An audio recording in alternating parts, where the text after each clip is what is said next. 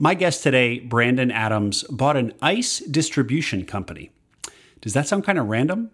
Well, it did to Brandon too. He never expected he'd be moving ice for a living, but it turns out to be a pretty great business, especially if you're looking to acquire a first business as a foundation that enables you to buy others, as is Brandon and his partner's plan.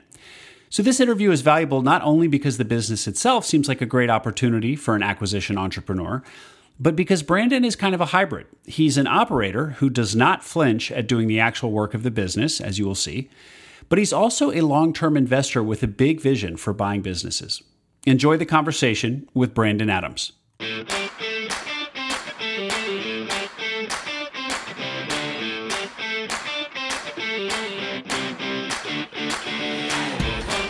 Welcome to Acquiring Minds, a podcast about buying businesses. My name is Will Smith. Acquiring an existing business is an awesome opportunity for many entrepreneurs, and on this podcast, I talk to the people who do it. The Entrepreneurship Through Acquisition Summit at MIT is coming up. As we all know, success in entrepreneurship through acquisition, ETA, is all about people, and specifically your leadership of the employees that you inherit when you acquire a business. And that is the theme of this year's summit at MIT, leading high-performing teams. I'll be there. I'm actually moderating a panel about how and when to make changes at a business you've acquired, a topic that regular listeners know comes up again and again in the interviews here on Acquiring Minds. So highly recommended you come. It's a virtual event, Friday, March 11th. To learn more, go to mitsearchfunds.com. You'll see a link at the top of the page to the summit. It's going to be a great event. Last year, there were hundreds of attendees. Friday, March 11th, mitsearchfunds.com. Brandon Adams, thank you for joining me today on Acquiring Minds. Will, thanks so much for having me.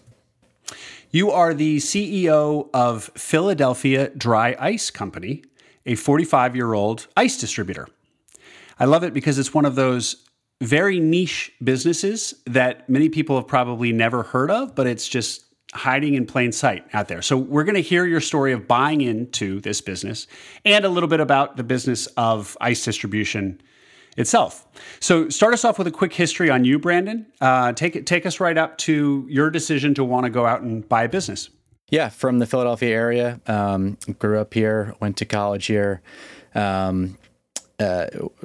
September 11th happened my senior year of high school, so I was kind of always edging towards government service, military service, and ended up taking that route after college. I enlisted when I was a senior in college, actually, in the Army, and I spent 6 years as a reconnaissance team leader there, which was fantastic. Ended up trying to consider making that a career and really wanted to go down that path. I had a good friend of mine who was from my same unit, who was working for a hedge fund at the time, kind of convinced me to give that a shot. I was pretty dead set on going into the Army full time, but he set me up with an internship at this investment fund.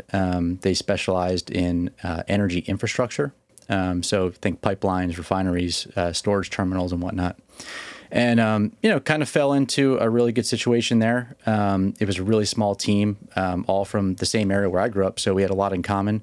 It was a lot like, just a couple good friends sitting around, working hard, making money, playing hard.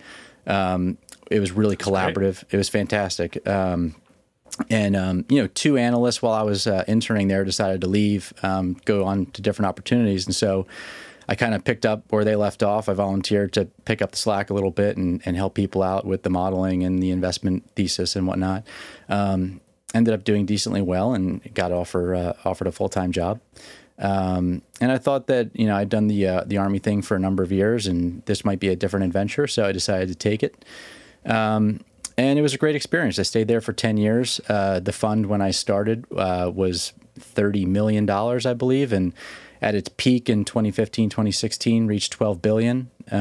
It receded a little bit after 2016, but we did well. We ended up being bought by the Blackstone Group and folded into their credit arm, GSO, where it still stays today. It's still in their credit arm.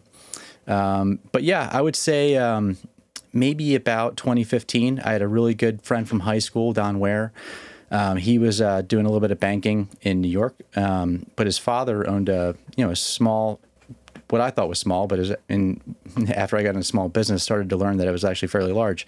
It was an automation parts distributor here in the city. And he started buying up some other small businesses to try to diversify their revenue stream a little bit. And my friend Don moved home to be president of those two businesses. And so we started meeting up, every month or so. We'd grab a beer. I'd ask him what he was up to, what small business life was like. And he asked me what, life was like in finance. And, the grass is always greener. I thought that what he was doing sounded really, really cool. What'd you like about it? Well, it wasn't finance. It wasn't sitting in front of a computer screen for 12 hours a day like a study hall. Yeah. Now, I'm sure that different offices and different teams have different dynamics, but that's what my team felt like, at least. So I liked the fact that things were different every day for him. He was solving many different problem sets at once, kind of not the same one over and over again. He got to manage people. That was something that I really missed a lot from the Army, was building strong relationships with people and building teams. And so that's something that he was doing a lot of that I wasn't really getting to do a whole lot of. We had we had a team set up where it was one portfolio manager and about 5 analysts, and it was like that when I started, and it was like that at that point. It wasn't changing. So yeah, I thought it was really dynamic. It was kind of a blend of different skill sets that I had built up in the Army and that I had built up in the civilian world, and I thought it'd be interesting to give it a shot. So we had talked about it for a number of years, about him wanting to get some skin in the game and build some equity. I think the two businesses that he ran for his father, I don't believe he had any equity in them. So he wanted to get some skin in the game, and I wanted to prove myself on my own as well. So we tried to develop a thesis for a couple of years. And then in early 2020, the thought that we had gotten to the point where we could execute. And so we both pulled the plug and dove in headfirst into our investment partnership, which is called K4. And was it just assumed that you would go out and buy a business rather than starting something from scratch? Yeah, so that was kind of the route that we had settled on for a number of different reasons. So first of all, we didn't have any skill sets to build a product.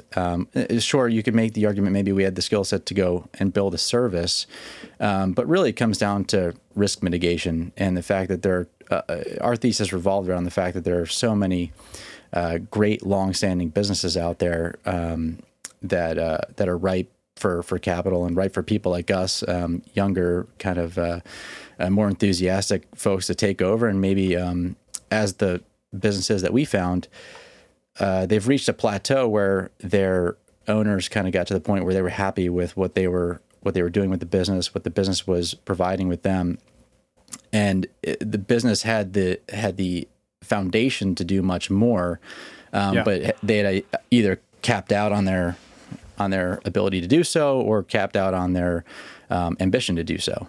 And so we thought that there were a lot of opportunities out there for us to come in and kind of pick up the torch where they had left it. It's interesting all the different ways people get into searching for a business to buy, but there's often just a moment where people don't even think about it, don't realize it's possible, and then they do. But your business partner and friend, kind of having seen his father buy a business and then buy other businesses, it probably felt very accessible and familiar to him, just because he'd been front row to his own father doing it for a few years. So that's kind of he probably didn't.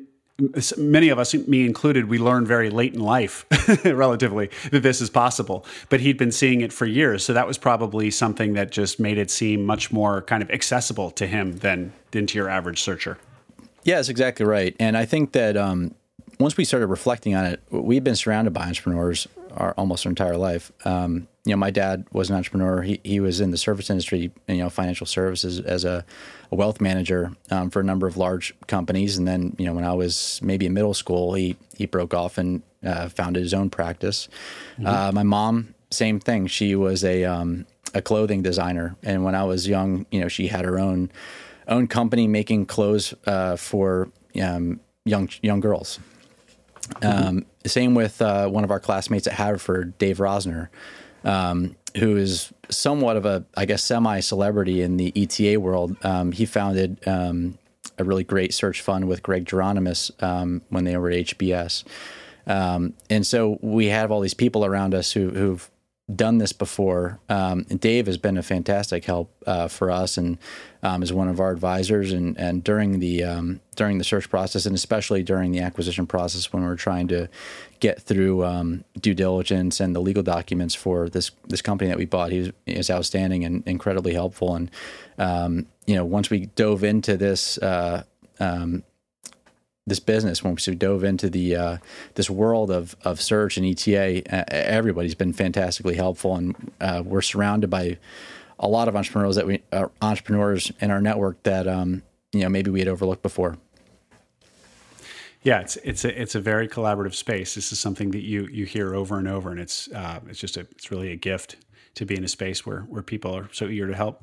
Mm-hmm. So exactly, the Philadelphia Dry Ice Company. How did you find it? Tell me about your search overall, and then how you found this particular opportunity.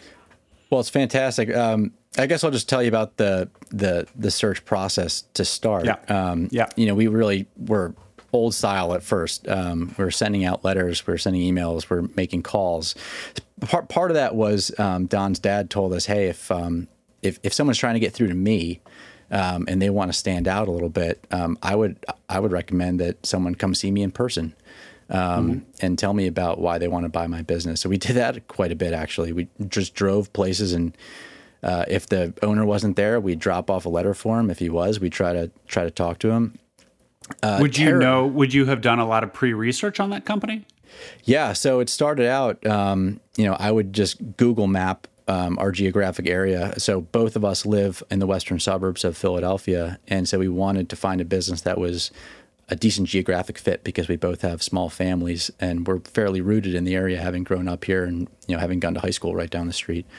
Yeah. This is where we kind of want to be. So we were very geographically focused, maybe not so much as industry focused. But so we were Google mapping every industrial park within about an hour and a half drive of where we live.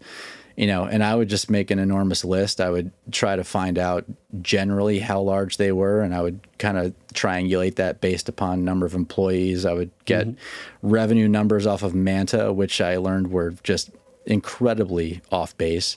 And then, I would look to see what industry they were in. I would look to see who owned them. I would look through the, the Pennsylvania Department of State website for business owners and try to figure out who owned them, how old they were, do they have family working there? And so I made a list of, close to 2,000 businesses maybe.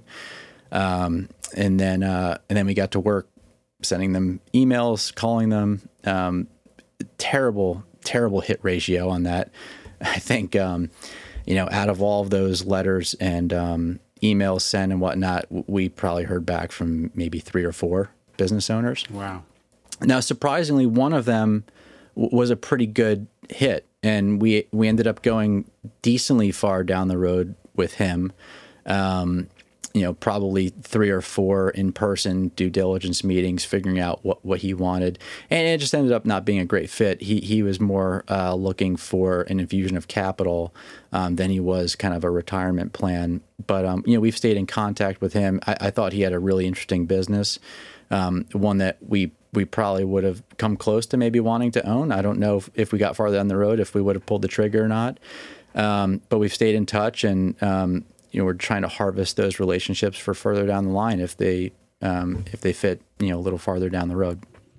So, Brandon, why did you? I mean, what you just described sounds like a very kind of methodical, proprietary outreach process, which is pretty sophisticated for people doing this, outside of kind of a traditional search fund context or coming out of an MBA program. And so why did you choose that method? And were you kind of against using businesses, broker deals and listed businesses? No, not at all. Part of it was because of what Don's dad had told us about how to stand out and how to kind of approach people, try to find a business that you think is a great business, and then try to dig down, versus just trying to find what's for sale and it's for sale and you don't know why it's for sale. But the other thing was we were early enough along in the process where we hadn't built out a full list of which brokers were high quality brokers versus the ones who were just going to feed us a bunch of stuff that was going to waste our time. So we had started to reach out to different brokers in the area, hadn't started to see a ton of flow, and we're still working through that process. But Don's father had found those businesses that Don was running through a broker, and we got on his list. And funny enough, the ice company came through him. I think that a lot of people have reached out since we bought the business, and since I've started talking about it on Twitter, and the network has increased, asking about the broker landscape. And I think there are a bunch of really good ones out there. I think it took us a little bit of time to sift through and find out, which ones were worth spending a lot of time with, and which ones weren't always as great about sending us businesses that either fit the criteria or, just generally speaking, we're advertising businesses that looked like they would be a good fit for us. I think that's changed a little bit now that we've kind of curated that list a bit more. But at the time, we didn't know, anybody from the other person. And I know that Dave was telling us that he had a lot of success going to networking events of attorneys and accountants who might be representing potential buyers. And I'd heard that a lot of people have had success going that route. Unfortunately, when we started our search in mid to late 2020, that just kind of wasn't a possibility due to COVID. Those types of events weren't happening. So we were resting a lot on just trying to get in front of businesses that were local and trying to get in front of those people, and then harvesting and trying to curate that broker list, which I think we've gotten down pretty decently now. We found a bunch of really good ones that we talk to pretty frequently. And go ahead. Is there any shortcut for figuring out who the good brokers are in one's particular geography, or is it just like anything else? You just kind of, you can either look for referrals and have somebody who already knows tell you, but if you don't have that, is it just kind of reaching out to a lot of brokers and kind of getting a feel for them, having conversations, and the best ones will rise to the top? Yeah, I think it was a lot of word of mouth. And early on in our search, I was new to everything. I was new to this ecosystem. Wasn't entirely familiar with even who to ask for, who could recommend a broker. So I spent a lot of time on BizBuySell and trying to see who was on there, trying to get on their list, see what they were offering. We had a general, financial and operational guideline for what we were looking for. A lot of the companies on BizBuySell are a little smaller than what we were looking for. So it just took a while to find them. And then once we found them, see, okay, what industries are these guys mostly playing in? What size are they mostly playing in? When we call them and interact with them, what kind of feeling are we getting in terms of how easy they're going to be to work with? What kind of information they're going to be willing to share and how? And I think we've gotten enough experience where we have a handful that we really trust, and we look towards where we can say it's going to be a good relationship, and we're not going to waste our time. So yeah. When you said you were looking at BizBuySell, and many of the businesses there were less smaller in enterprise value than what you were looking for, what were your criteria, your search criteria, and how did you decide? Yeah, we started out probably a little narrower than we should have, simply because we're already starting with a fairly narrow geographic focus. We started with a financial or EBITDA range of 1 to 5 million, which at the time we thought was a fairly narrow window.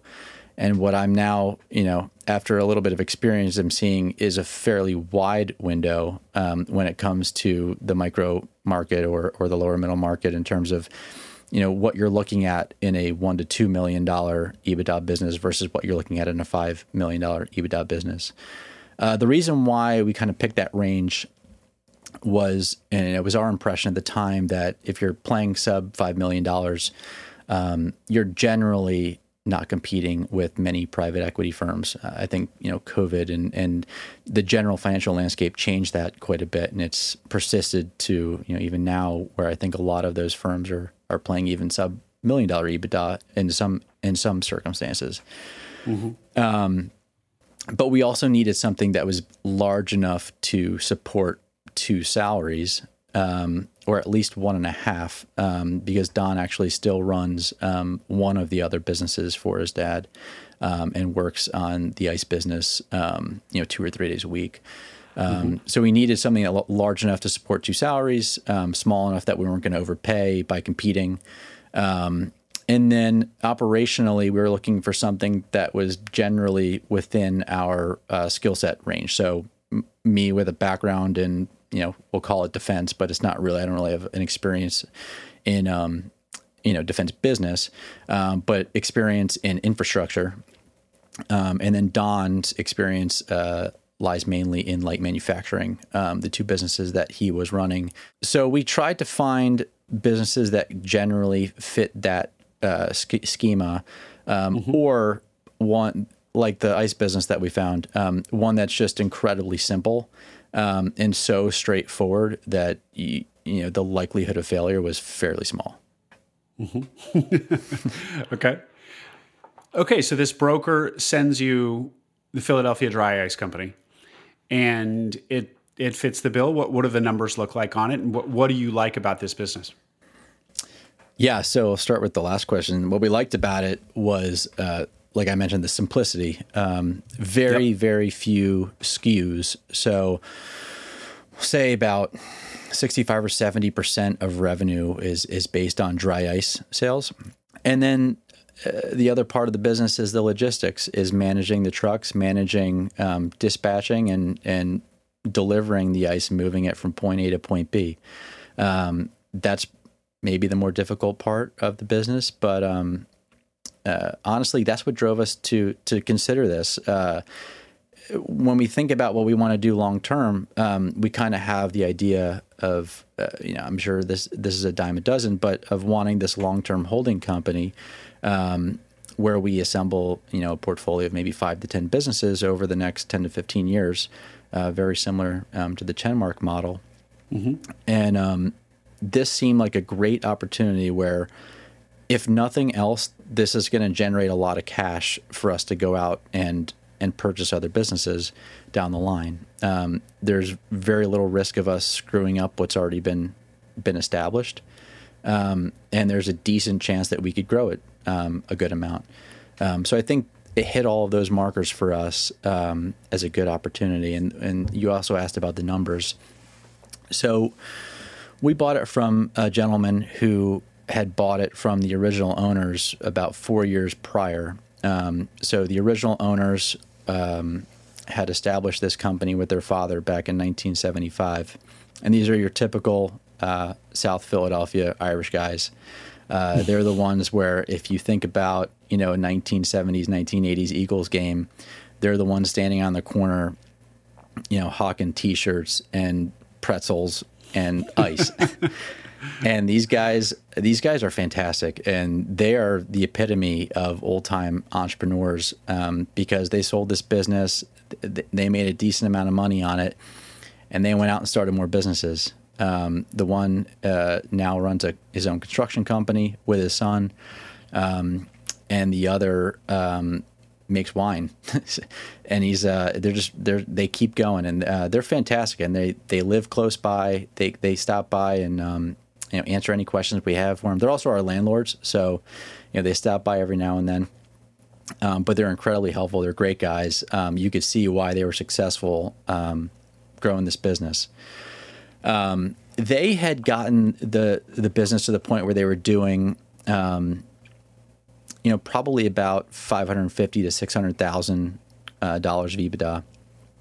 And then when the gentleman that we bought the business from took over, he grew it quite a bit. I think the first year he owned it, he grew EBITDA to about $700,000. The second year he hit 825. The third year 850, and then during COVID, it was a phenomenal year. I think he did roughly 2.8 million in EBITDA that year, driven primarily by the fact that we were all staying home. We were all ordering our food online and having food delivered straight to our door. So the demand for direct-to-consumer food logistics skyrocketed, and thus the need for dry ice skyrocketed.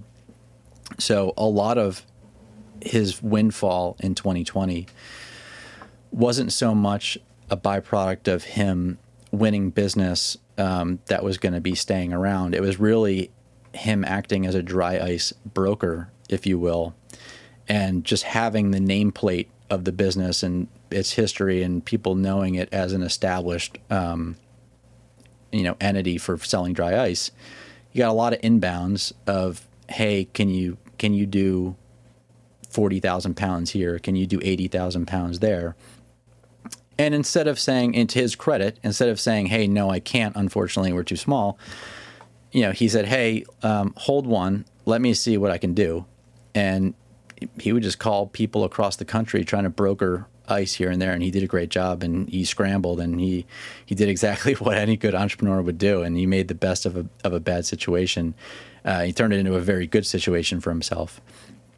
So he knocked it out of the park in 2020, and $2.8 million in EBITDA. Yeah. Wow. Up from what would you say? 825 was 2019. Yeah. Okay. Yeah, and then so what ended up happening was he had bought the business because he had I think he wanted to bridge himself to retirement a little bit. He had a corporate job that I think he lost in 2016 or so, and so he had a couple years until he was set to retire. He needed to bridge himself a little bit. He used his savings to buy this business, and then when 2020 rolled around and he hit his number and a little bit more, he just wanted to be done and wanted to retire. So it was a good setup for us. He had not done a ton of growth or tried to grow the business a ton. He knew what it was. It was good for him. He kind of tried to keep it going. He was successful in a couple different realms, growing EBITDA a bit, and he got the wet ice business for the stadiums and a couple other opportunities, but didn't put a whole lot of effort into marketing, into sales. And so he looked to sell, and we stepped in, and I think it was good because he understood that 2020 was an anomaly. He wasn't looking for a multiple of 2.8 on the business. He was very upfront about that. He said, I don't expect that. I don't even expect a multiple on a fraction of it. Just, the business is what it is prior to 2020.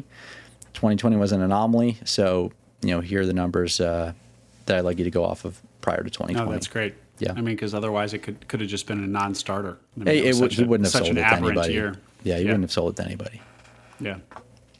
Great. And so what did you liked about the business, obviously, was how profitable it was. It throws off cash, a sizable amount of cash, and that can be a great foundation for your future plans. And you think it's quite kind of an evergreen business. I mean, refrigerating food as it's being transported isn't going anywhere, and a lot of the use cases that you described don't seem like they're going anywhere. What about just like growth opportunities? What value in particular did you see being able to add to it, or was that not even necessary? As long as you kind of, I think, as you said, you don't screw it up. Anything other than screwing it up is gravy, and you don't really need to necessarily grow it to have it be what you want it to be. That's right. What attracted us to it was really just the baseline of, hey, this is a really simple business that kicks off a lot of cash that could be a cow for us in terms of going out and fulfilling our mission of establishing a portfolio of different companies. I think when it came to growth, you always hear the obvious adage of the prior owners weren't putting any effort into sales and marketing. This was actually the case in this environment. We didn't bank on being able to grow the business all that much. I think in our models, we assumed GDP plus a percentage or two, fairly small amount of growth. But we saw a lot of inefficiencies in the way things were being run here, taking paper tickets, dispatching drivers in a really inefficient manner, just really small things here and there, which would be, great experience for us to come in and try to tackle these basic issues. And like I said, if nothing else, we're relying on the baseline here of don't screw it up. You've got cash to go and buy other businesses. And then I think in terms of growth outside of sales, what we were looking at was we probably couldn't scale simply within, reselling dry ice.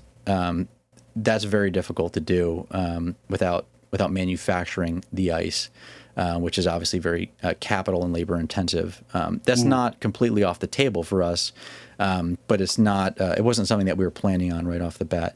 Where we see potential growth is looking upstream or downstream of what we're doing. So upstream in terms of if we look at really large dry ice distributors and manufacturers, what else are they doing? Well, they're doing other industrial gases. They're doing welding supplies and equipment, and anything that has to do with food logistics. And then when I look downstream, I think food logistics and I think healthcare logistics. So are we doing anything? Are we supplying the logistics providers with any solutions for other bottlenecks they have other than this commodity that they include in their box? So that's where we've started to spend a little bit of time exploring. But honestly, no, we're just attracted to the fact that it's very simple setup, very simple to operate. It's very plug and play. I never thought that I'd own an ice business, but we've been really happy with the way it's done so far and kind of where it's going. And what about other competitors or upstarts? One of my first interviews was with somebody who had acquired a food distribution business. And he said that one of the challenges in that business is that any guy with a truck can start up tomorrow and compete with you, undercut you on price and compete with you. Now, obviously, moving dry ice around is probably takes a little bit more than, you got to have some truck that offers the necessary refrigeration. But I think the fundamental point remains, what are there moats in your business, or is it really just your clients are as sticky as your, track record is good with that client? No, the moat is really your relationship with the customer and the relationship with the supplier. So dry ice is scarce enough that you're rolling in it if you've got the equipment to make it, and that equipment is extraordinarily expensive. Dry ice takes up a lot of space too. If you want to sell it at scale, it takes up a lot of space. So does the wet ice. So you have to have the space, you have to have the relationships, you have to have the capacity to move it around and know what you're doing with it. So I guess no. Hey, if I had, if I had a decent amount of capital and I could buy a few trucks and I could buy a decent space, sure, I could start selling dry ice and I could start selling the wet ice. I would say separate those two markets. The wet ice space is very saturated and very competitive. The dry ice space, though, you're going to need to be able to do it. You're going to need to be able to secure the ice to be able to do it. And I think if you're an upstart, you're going to pay, 2 or 3 times the amount of money that we pay for our ice, and you're going to have to place it in areas that are going to be able to, you're going to be able to generate a margin off of that. The types of people that we sell to, expect, pretty cheap ice. Now it spans the gamut. So people who walk in off the street to buy ice from us just at our front door, they pay a retail price for that. But the folks that we sell 20,000 pounds a week, 40,000 pounds a week to, those margins are fairly small. Yeah. You acquire the business and you think that it seems like a simple business from the outside. And your mandate is just don't screw it up. and then you find out that in fact, well, why don't you explain to me why you found yourself driving a truck for the first 6 months? Yeah, that was definitely a failure of the due diligence process. So our due diligence focused a lot on, making sure that they were earning the amount of money that they said they were going to earn. We were really focused on the financial side, just really a derivation of our deal structure, probably. So we went 80% SBA with a 10-year amortization, 10% seller note, and 10% equity. Mm-hmm. The seller note was a 1-year standby period, followed by a 10-year amortization with a bullet payment at year 5 of the amortization. So overall, it would be year 6. So we had worked the numbers such that there was still a decent cushion with what this business was generating, that we'd be able to service the debt, pay ourselves, and still have a decent margin in there. But, we were primarily focused on the financial aspects of the business because we're personally guaranteeing a lot of money. Yeah. Where we probably lost sight of was what the owner was doing every day, and how that was going to affect our lives once we owned the business. So we did ask him. We said, hey, what do you do day to day? How do you run your day? He mentioned that it was mostly logistics and HR and sales, and communicating with our suppliers and securing ice. Yeah, that makes sense. He was doing all of that all right, but he was doing it from the cab of his truck because he was also a full-time driver and delivery guy. So we get the business. We were supposed to close in January, and his terrible lawyer dragged it out till the end of April. So that whole time that we should have been, getting some training and ramping up slowly but surely into the busy season, we bought it right at the beginning of the busy season. So there was no time for sitting around the office and learning how things go. We just had to go. And so when we showed up day one, jump in the truck and, off we go, delivering ice all day. Showed up at 7:30 and we stopped at 6. So was this a shock to you? Was there kind of a moment where you were like, hold on a second, wait, you're in the truck all day, and that's what I'm going to be in the truck all day? Yeah, I mean, we knew that he was making, he was in the truck sometime. He was making some deliveries. Yeah. It was not so much known that it was really all day. And he was kind of shooting from the hip on all the other aspects of the business. We knew that he wasn't trying aggressively to grow it, that he wasn't focused on a strategy. He wasn't trying to see if there was good fit to grow downstream or upstream or whatnot. He was just managing the business as he inherited it. But man, yeah, we did not anticipate that we would be sitting in the truck and just be regular delivery guys for a while. I think, after a couple weeks of that, it really started to reflect on me that this was a real gift, and that we were gonna benefit from it. In that, all the other guys saw that we weren't afraid to do hard work, and get in there and do their jobs, and oftentimes get up to speed on their jobs faster than they do, and do their jobs better than they do. Knock out all these deliveries quicker. Keep going and keep driving hard. So we built up a lot of credibility with the team doing that, which was a good side benefit. Not that we wouldn't have shied away from doing it otherwise, but I think that they saw how much we were willing to grind and to be there, and be there before they got there, stay there long after they went home. And the other thing that we found out was that this business operates 24/7. So just like any, home service business, like a plumbing business, we have on-call hours. So we were getting calls at, 8, 9 o'clock, 10 o'clock, 3 in the morning. And we had to figure out quickly how to manage that, because before, the guys who started this business in 75, they would do everything, and they would do everything themselves because they lived a block away. So someone called, some nightclub would call them at midnight for 10 bags of ice. They'd go do it. Mm-hmm. We had to quickly change that and manage customer expectations a little bit. But yeah, it was a total eye opener the first couple weeks, and I would have left to go home, and I'd be eating dinner with my family at 7:00 or 6:00 or whatever it was, and my phone would ring of somebody needing ice, and a couple times I had to leave the dinner table with my wife and my daughter to run downtown and deliver ice.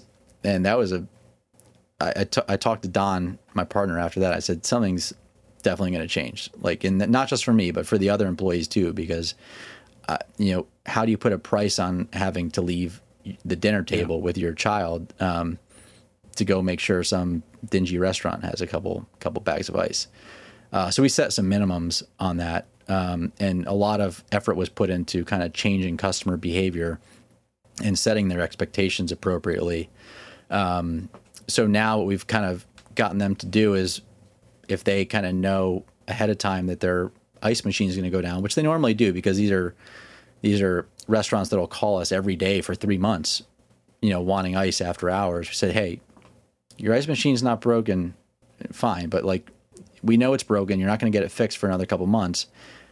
Send somebody down here to pick it up. You'll pay a cheaper price, and it's not that much ice. You can fit it in your car. Or ask us to deliver it during the day. That's fine. Yeah. Yeah. So a lot of effort went into that. And then a lot of effort went into kind of managing expectations for other customers too, like the grocery stores and whatnot, of what our minimums were going to be going forward for that. So at the very least, I could answer my wife when she asked me, why I'm leaving. It's for a good reason, because it's going to be like a enormous order or something. Yeah. But oftentimes it's also in the middle of a really bad storm or terrible weather, so it's kind of treacherous to be driving a truck around then also. So this, I imagine, as you said, it's kind of a blessing in disguise. I mean, not only do you build credibility with the crew, with the rest of the team, but you just intimately familiarize yourself with what their day-to-day looks like and what the challenges. You're essentially in a logistics business, and now you've done 6 months of the very frontline logistics. So it's probably, I imagine you've had lots of insights about what the day-to-day is like for them, and also areas for improvement. So I also imagine, that there's, as you pointed out, there's enough cash coming out of the business that you can hire somebody into your role and step out of the cab of the truck here, kind of at your discretion whenever you want to do that. You feel like you've learned the business enough to do that. You can probably hire your replacement to do the driving. Have you done that yet? Are you planning to do that? We're actively working on that right now. And you're absolutely right. And that kind of brings up another good issue. We had the money at the time that we bought the business to hire another driver. We hadn't thought about hiring a general manager because we still wanted to be deep in the weeds and learning what was going on with the business first before we handed it off to somebody. But we had the money to hire another driver, or even two, however many we needed to fill those tasks and take up that slack.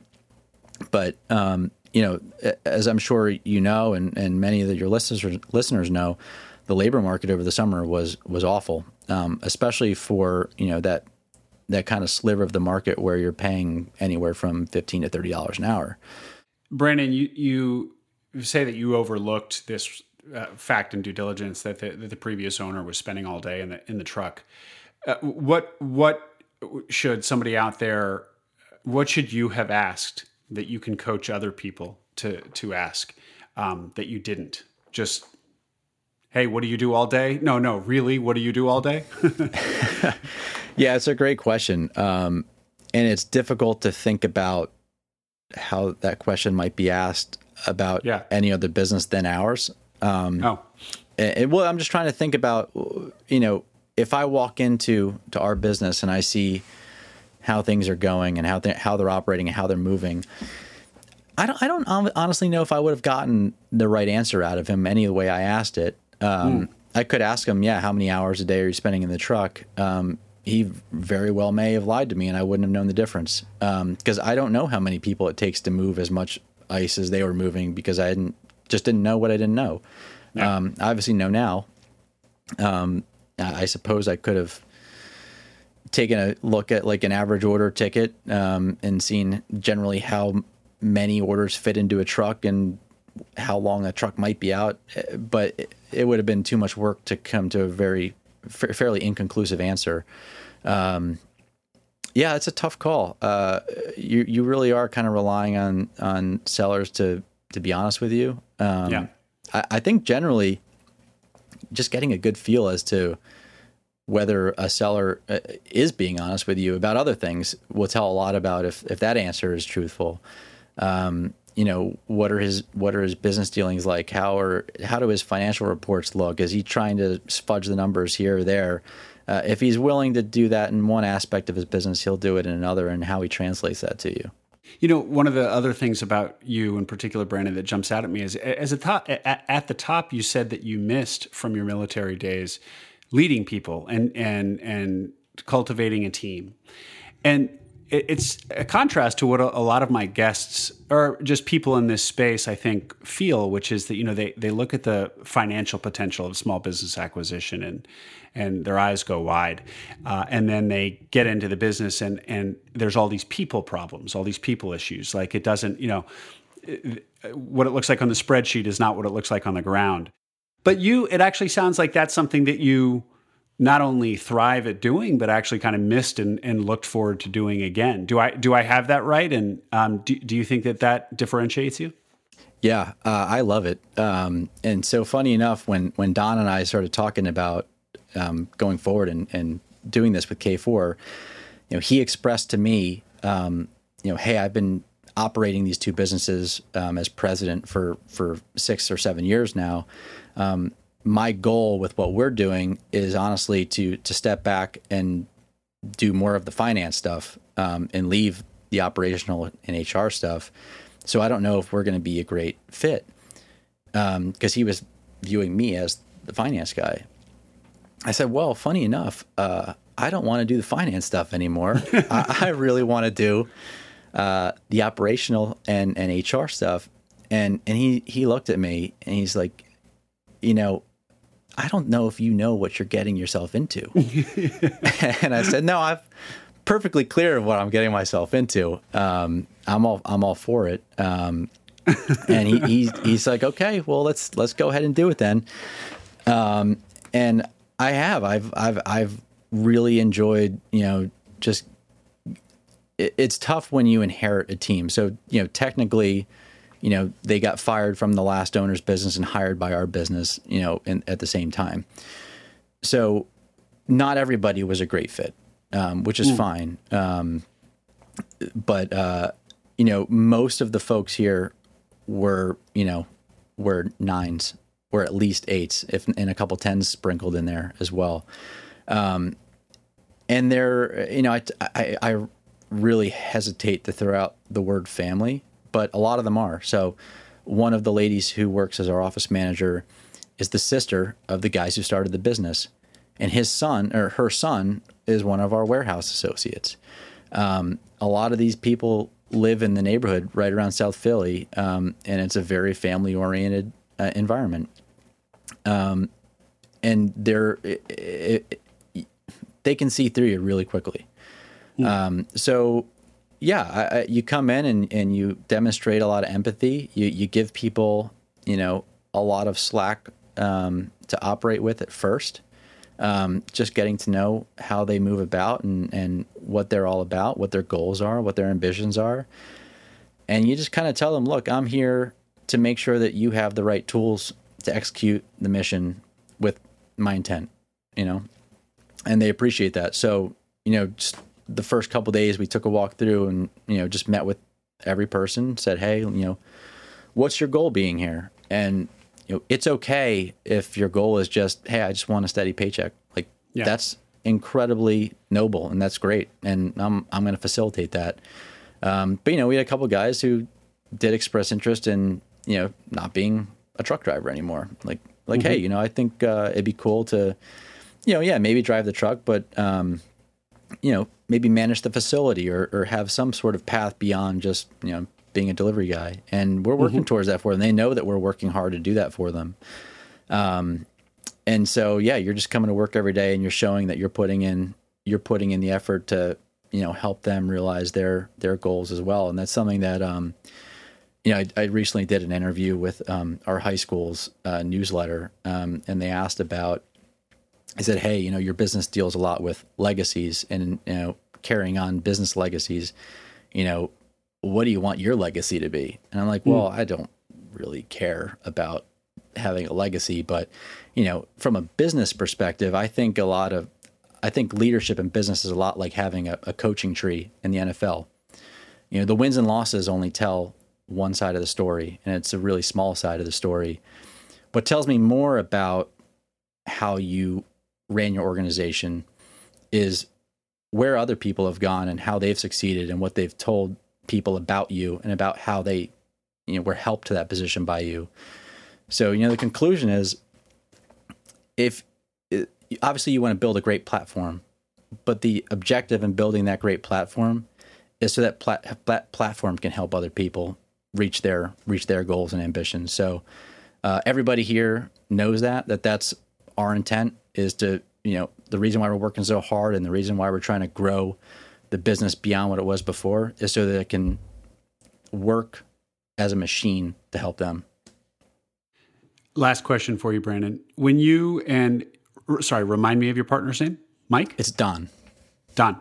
Yep. When you and Don were sketching out what you wanted to do, and you came upon the thesis of retiring business owners and being a great succession plan for them and acquiring multiple businesses over a number of years and having a portfolio of businesses. How does one decide to do that? A portfolio of varied, assorted businesses that that may not be complementary at all. They may be very different types of businesses, versus taking those same 15 years and intellectual and financial horsepower, and just trying to grow the one business as big as you can.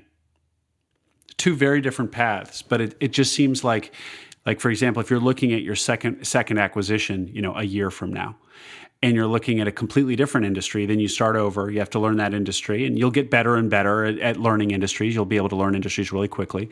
But still, you're kind of, there's in some sense, you're starting over again. Versus, it would seem there'd be a compounding effect on instead having that second acquisition be within the same industry in which you already are, and you've already invested a year and a half in capital and learned a ton and have a network, et cetera, et cetera. So, how does one decide to be an acquisition entrepreneur that buys a business and grows grows that business within that industry as long and as hard as they can, versus building a mini Berkshire Hathaway? Yeah, it's a good question, and the answer is probably twofold. And unfortunately, or fortunately, both of the aspects of those answers are fairly selfish. So the first part hits on kind of what you mentioned in terms of learning new industries, and that we want the challenge.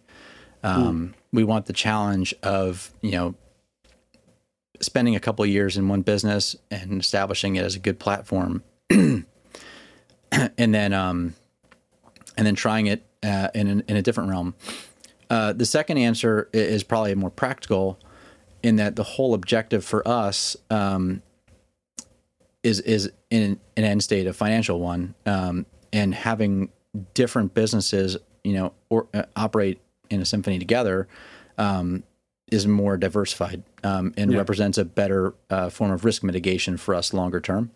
Okay. And so that's kind of what we set out with. I will say, in our experience so far with this business, we've seen some opportunities just, tangentially to what we're doing with the ice business that fit more with staying focused on, I would say, logistics generally. Mm-hmm. So we've thought about, hey, okay, with this 5 to 10 business strategy, is it something where we want to have the ice business and we want to have a landscaping business and we want to have a light manufacturing business?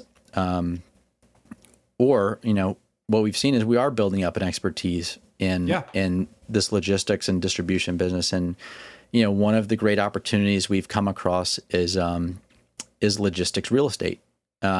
Just going from place to place, seeing and knowing, where they're building, why they're building there, what they're building there, how big it is, what assets do they have, what is it facilitating, where might you be able to do that better, or with a smaller footprint, or with a bigger footprint? We're starting to learn a lot about why this logistics machine operates the way it does, and where it could potentially be better. So yeah, it's funny. People say you find more business just by being in business.